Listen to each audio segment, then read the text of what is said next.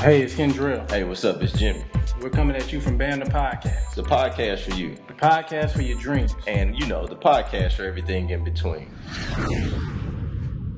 All right, so tell me the next place you want to visit, man. Honestly, bro, I really want to get back to my roots. I want to go to Africa. Africa? Yeah. Okay, how soon? My goal in the next 2 years. Within the next 2 years? That's very possible. So we're sitting here with a gentleman who we know for sure is doing places. Straight out of Little Rock. Mr. Chris James himself. Chris is a national award-winning poet, writer. He is a photographer. Right now he's on his own tour, the Starve No More tour.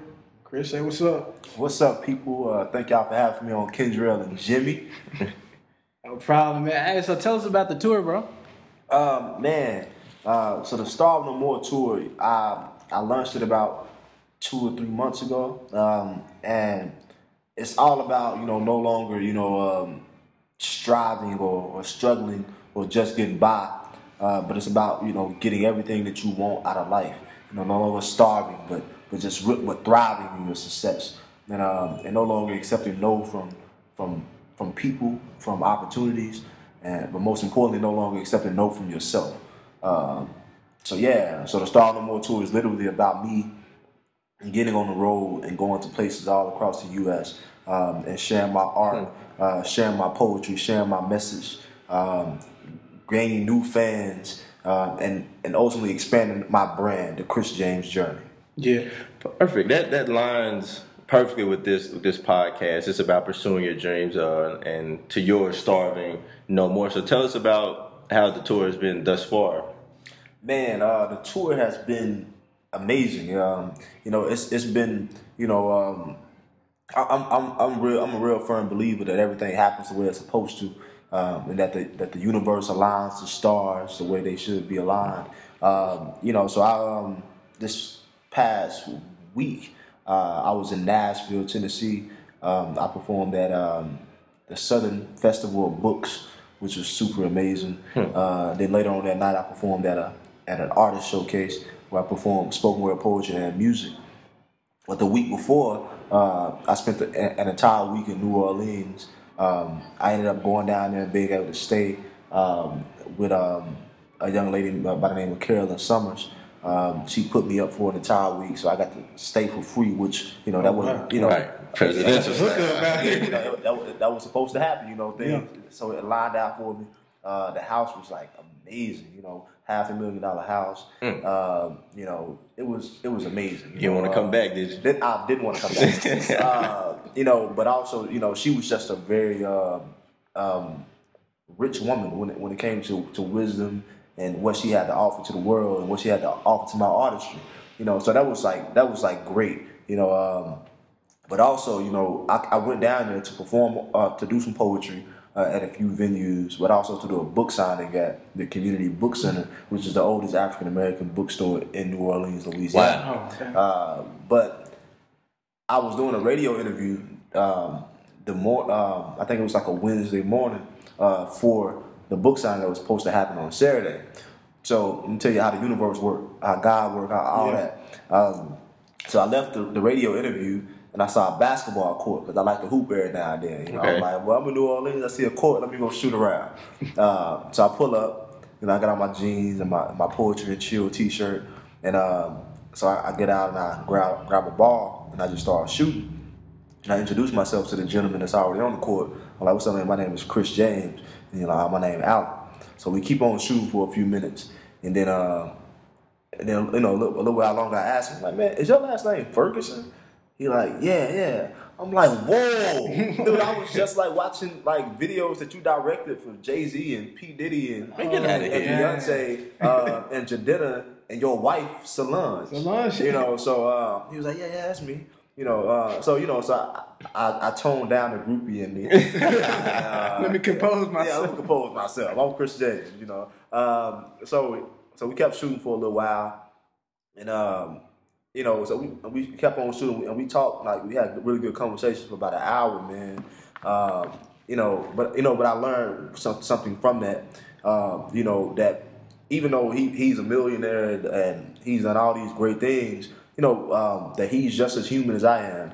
Right. And when put in those type of positions with people of that type of stature, just communicate with them like humans, and not like groupies or like they're anything opposite of what you are or whatever. Made from the same dirt you were. Exactly.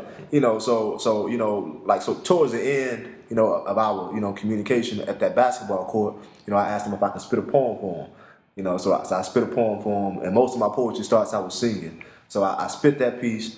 And he was blown away. He was like, "Oh man, that was dope." Now you got to give us a quick piece of that one. You got to give us the whole thing. I'll definitely do that. I'll definitely do that here in a second. So I spit the piece, and as I was leaving, I also gave him my book, which is called "The Odds Against Us: Urban Statistics." So I gave him that book, and I also gave him my poetry CD called "Overcoming the Odds." I gave him that, and as I was leaving, he was like, "Hey man," he stopped me. I was like, "What's up?" And he was like, "Hey man, take my email. I would love to stay, updated on what you got going in your career." Wow. I'm like, "All right, cool." Big dreams, baby. So I took his email. I got back to where I was staying, and I emailed him like, "Hey man, thank you for sharing so much information. Thank you for being human." And I just got him a good email and sent them out and attached all my best links to videos and my speaking engagements, like my TED Talks and things like that. He emailed me back, saying thank you, whatever, blah, blah. And then the next day, I'm about to get in the shower. And, I'm ready. I'm going to get in the shower, get ready for my next event. And he literally, he calls me. So I answer the phone. I'm like, "It's Chris James." He's like, "Hey, man, it's Alan Ferguson." I'm like, "Hey." I had to tone down a groupie again. Because it almost released. And, but he ended up asking me, long story short, he ended up asking me, telling me that the host for Solange's listening party that was happening that night, which she has the #1 album in the world right now. Oh yeah. He asked me to come and host the listening party. Wow. So I'm like, "Yeah, I'm gonna check I guess I can do that. I'm gonna check my calendar, But anyway, so I ended up being able to go to that and really meet some good people and some good networking. But I just say all that to say, man, that the universe works in very mysterious ways. But that was opportunity that was right there, and all that was supposed to happen. I was supposed to stop by that basketball court. I was supposed to, engage in conversation with him. I was supposed to, be at that event and be around such great people because I belong there. I belong. I deserve that seat at the table. You see that belief? You had to see that within yourself. Yeah, exactly. Yeah, you see that belief. It's sitting firm. This is a podcast, so people can't. Of course, you can't. But you can only visualize. This man is speaking now, and he's speaking firm. He's speaking as if he knew that's exactly what was supposed to happen. He didn't know that he was going to meet this individual, and this podcast is centered around going places. But he was prepared for that moment. Because when that moment comes, you got to be ready for it. Man, I always tell folks, stay ready so you ain't got to get ready. Yeah. That's it. Man, That's for it. real, though, because, we always praying for these blessings and praying for, everything that we want out of our life. And oftentimes when they come, we ain't ready to jump or to actually grab onto that opportunity and hold on to it. Yeah. So what? With that being said, what fuels you, Chris? Man, people ask me that often, and it's the same answer, and I'm proud of that. My answer is very consistent. I got 5 kids. I was raised by single moms, but I had a kid when I was 16 years old. I sold my first crack rock when I was 12. So going through, and I grew up very poor. So going through all those things that I went through, all that's motivation, because I don't want to go back to that. But the biggest thing that fuels me, that drives me, is my brothers. When I was 16, that same year I had a kid, I lost both of my brothers. They both went to prison for 25 and 40 years. So I always tell folks, I'm grinding hard every day, not for my kids, not for my moms, not even necessarily for myself, but for my brothers. Because when they get home in 25 and 40 years, they're going to be, 60, 70 years old. They'll be old. So I can't expect them in the world. Yeah, I can't expect them to get out here and go to college and to do all the things, to start from scratch, like I did in my journey. So I'm working hard for them. So when they get home, all they got to do is jump on board so we can keep this thing going. And enjoy. That's it. But what? So you took us all the way back, and we know you're here now in your 20s doing all this big stuff. What was that like? I guess destiny shifting kind of moment, or that choice that you had to make to get to that point? Man, it was really losing my brothers. You know, like losing my brothers was really like the turning point of my life. You know, outside of me having a kid that year when I was 16, in the 11th grade, you know, outside of having a kid, but when my brothers left, you know, that's when I knew like this street life and all this stuff that we were doing wasn't for me. You know, and I was always uncomfortable doing the things that we were doing growing up. You know, from stealing cars to breaking in, you know, just all the negative stuff that my environment kind of put me in. I was always uncomfortable with those things. Well, when I saw that my brothers were now being taken away from their freedom as a result of those things, I knew that wasn't for me. But you know, so that was the turning point for me, man. But how did you get out? Like, obviously, you didn't just fall out of that environment when you made that decision. Like, how were you able to get through, like, still being in the midst of all what that? steps did you take? So the first step for me, so I was 16 when all that happened. I was 17 when my mother signed the contract for the Army, which allowed me to join the military when I was 17. So I joined the Army Reserves when I was 17 as a split op, meaning I was able to go to basic training after 11th grade year, come back and finish my senior year, and then go after senior year to finish my AIT training for my job training in the Army. So that was like that really got me out the hood. You know, Okay. I caught up. They flew me on the plane. I was my first time on the plane. First time really out in a different state by myself. So that really that opened my eyes like real wide. You know that there was a world outside of my neighborhood in North Little Rock, Arkansas. Expanded your thinking. Man, like so much. You know, I got to meet new people. I got to meet, like for all that time. And then I came home. I went straight to college at UAPB. You know, and then that opened my mind again. You know, because now I'm living by myself again. You know, I'm living in a dorm room and learning to be responsible. So that right there really so those were like some of the major steps. And then as far as like when it came to this art, you know, what I do now as a living, my first year of college, I was invited to a poetry slam, and that's what from by a classmate by the name of Selena Bowie, and so she invited me to that open mic, and I met a gentleman who was a poet and he done it for a living. And, you know, he heard me, and within a couple of months, he took me on tour with him. You know, so that right there blew my mind that we were going on tour to do poetry, and that he was making really good money doing it. So that was even more of a turning point. Like it's possible to make a living off of something that you love to do, like poetry. You know, so that was mind blowing, and yeah. Yeah, I remember because when I first met you, was like at a poetry thing at ULR. It's like a poetry night, and from there, you know, I found out you was doing this. This is what you do for a living, doing the slam team and stuff. Yeah. Wow, man.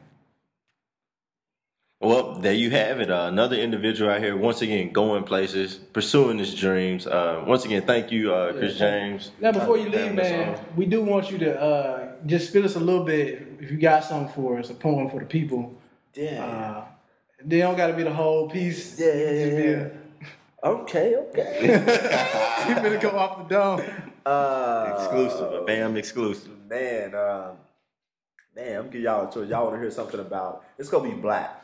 Yeah, because this is a black podcast. I'm just saying.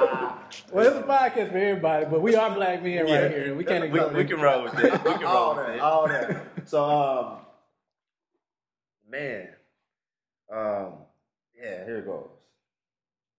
Times are hard, times are hard, times are hard.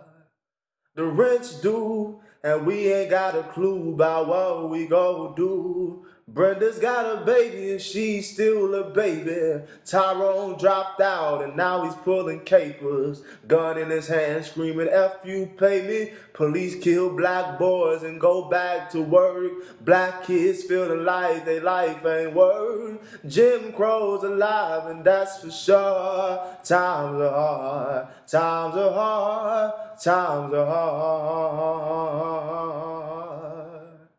See, times are hard.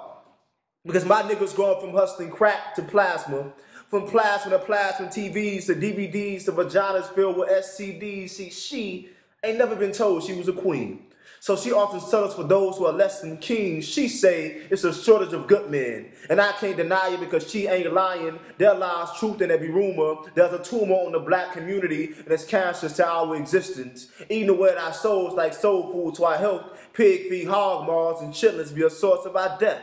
But we be cool with them scraps that master left for us. Complacent with the place for the chains to remain on our brains. See, cashiers away on break, and we sitting around waiting for change instead of making it for our own selves. See, my niggas be like rats, run wild with their tails out until they get caught in traps trying to trap. Chasing that cheese, greed with everything they get them. I said chasing that cheese, greed with everything they get them. See, times are hard. White cop kills black boy, cop keeps his life and his job, and we expected to abide by the laws. Jim Crow's in full effect, says the justice system. Injustice anywhere is injustice everywhere. Shut up, Martin, I'm tired of marching. Since I was born black and a boy, I've been a target. Call him Mandela and tell him I'm ready for war. Forget fighting for all. I'm fighting for the future of these black girls and boys who wear the scarlet letters black on their pigment. Yeah. Chris James. Chris James. Appreciate you, brother. Appreciate you. Snap. Yeah. Snap. Yeah. In the House of Art, Little Rock, Arkansas. You heard it from the man himself, Chris James. Once again, this has been Bam the Podcast. Another Wednesday, another podcast. See y'all next week.